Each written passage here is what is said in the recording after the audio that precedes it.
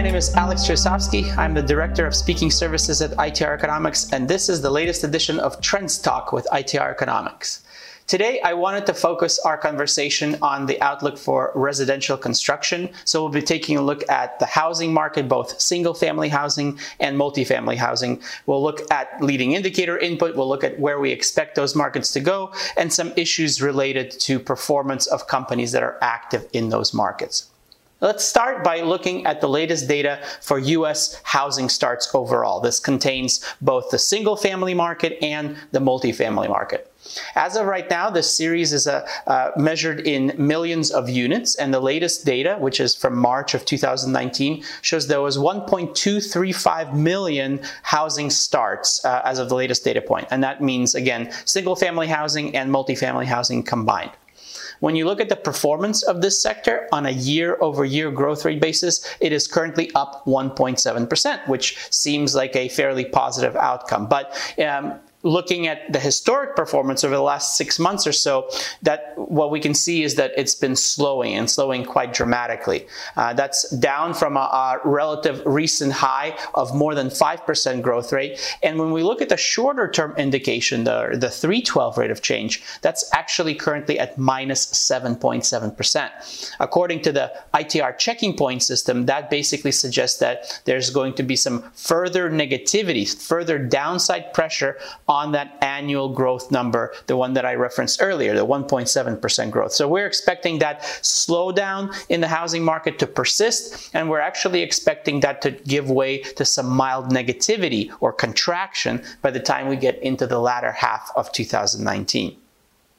If we look at the specific subsegment of that market that is focused on single-family housing, the best way to measure for that is single-unit housing starts. And again, according to the Census Bureau data from March, that was an 873,000 unit series. It was up 1.6% year over year, but similar to what we saw for residential housing overall, for housing starts overall, that was down on a more short-term basis. According to the 312, it's currently down 3% quarter over quarter. Now, that does show a little bit of a bounce back. The previous month's data point was actually a much more overtly negative 7% decline on a 312 basis. So we've seen a little bit of a bounce back in single-family housing, but the fact that that 312 remains below the 1212 continues to highlight the fact that there will be further deceleration in the single-family housing market as represented by housing starts. And just like for residential housing overall, we expect mild decline in 2019 for the single-family market. A couple of leading indicators that corroborate our expectation of decline would be the building permits from, again, the Census Bureau. And here we can see that's the Home Builders Association that provides the building permits data. And that particular leading indicator shows that we can expect further negativity in terms of rate of change, further downside pressure into at least the midpoint of 2019. Whereas we can see a little bit of a farther outlook in the Home Builders Housing Market Index, which is kind of a survey of all of the home builders and the sentiment that they're feeling in the marketplace. That's much more overtly negative, and that points to continued decline on a rate of change basis for single-family housing well into the latter part of the year. The latest data point, certainly that based on the lead time this particular indicator has to single-family housing starts, points to decline into November of 2019 at least, and probably beyond that as well. So both of the major leading indicators that correlate well to single-family housing are showing signs of further deceleration and some mild negativity as we transition into that latter part of 2019. A lot of people think that interest rates have a great deal to play in the negativity perspective, and that's certainly something that we were concerned with towards the latter part of last year. In late 2018, we definitely saw interest rates rising. The interest rate on the 30-year mortgage rose to as high as 4.9% on average. But really in early 2019, we've seen that pull back quite significantly. And the latest data point actually is back down to 4.4% on on the 30-year mortgage, and that's according to the Wall Street Journal. So we've definitely seen a bit of a pullback in interest rates in terms of the mortgage environment, and so what was expected to be a pretty significant headwind really hasn't materialized. In fact, if you look at this latest reading of 4.4% in the 30-year mortgage, that's comparable to what we saw back in early 2018, before, of course, we saw the instigation of those 4 rate hikes that we saw from the Fed last year. And so essentially it's relatively flat relative to this time last year. Not a huge significant headwind to the housing market at this stage. That could certainly change, but as of right now, I would not say interest rates are a big detriment to the housing market.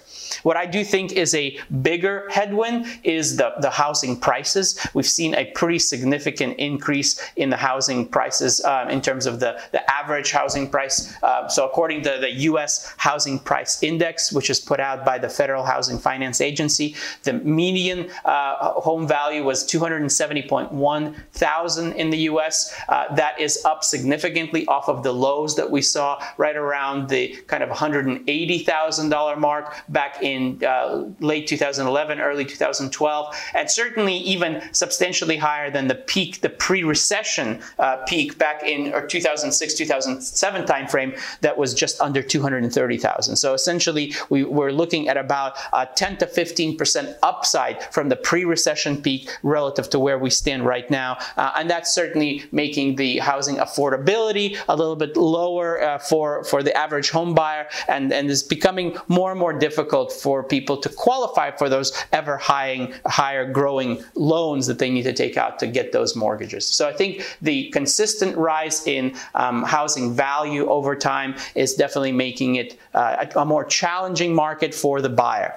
We do expect that the value of the housing market is going to continue to ascend through kind of ever increasing troughs. That means that although there may be pullbacks for a brief period of time, overall we're going to see a continued escalation in the average price of the home in the US. And in some places that's already meaning that it's very, very difficult to be able to afford a home. So for instance, if we look at various sources of data from Zillow and the Tax Foundation to the Wall Street Journal, when we consider the household income that's needed to afford an average home in America, it's really quite astoundingly high in some areas. For instance, in Hawaii and in California, you need to have a household income above $134,000 in order to just be able to afford the average home in the area. In places like Alaska and Colorado, Oregon, Washington, all of those exceed a household income of $80,000. But there's still plenty of relatively affordable housing out there as well. If you look at places like Texas and Wisconsin,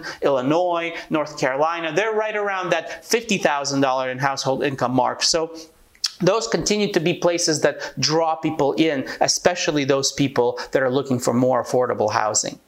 And finally, I wanted to just touch very quickly on the multi-housing area. That's apartments and condos and things like that. We're seeing quite a bit more overt negativity in that part of the market relative to what we see in single-family housing. Currently, multi-unit housing starts are up 2.1% year over year, but the 3/12 rate of change, again, that shorter-term indicator, is down 17.5%. So that means that the latest quarter's worth of data compared to the same quarter from last year is down 17.5%. And that will place great amount of strain on the annual number and cause the multi-unit housing starts to enter recession as well in the second half of 2019, if not before that. So as you can see, we're expecting certainly the continued slowdown of housing in the US. We expect some mild negativity by the later part of this year and into 2020, but that's going to be relatively brief and mild, and we do expect a return to a rising trend to occur in the latter part of 2020 and into 2021. So if you're looking for an opportunity, if you're looking for perhaps to buy some property, whether it's single or multifamily,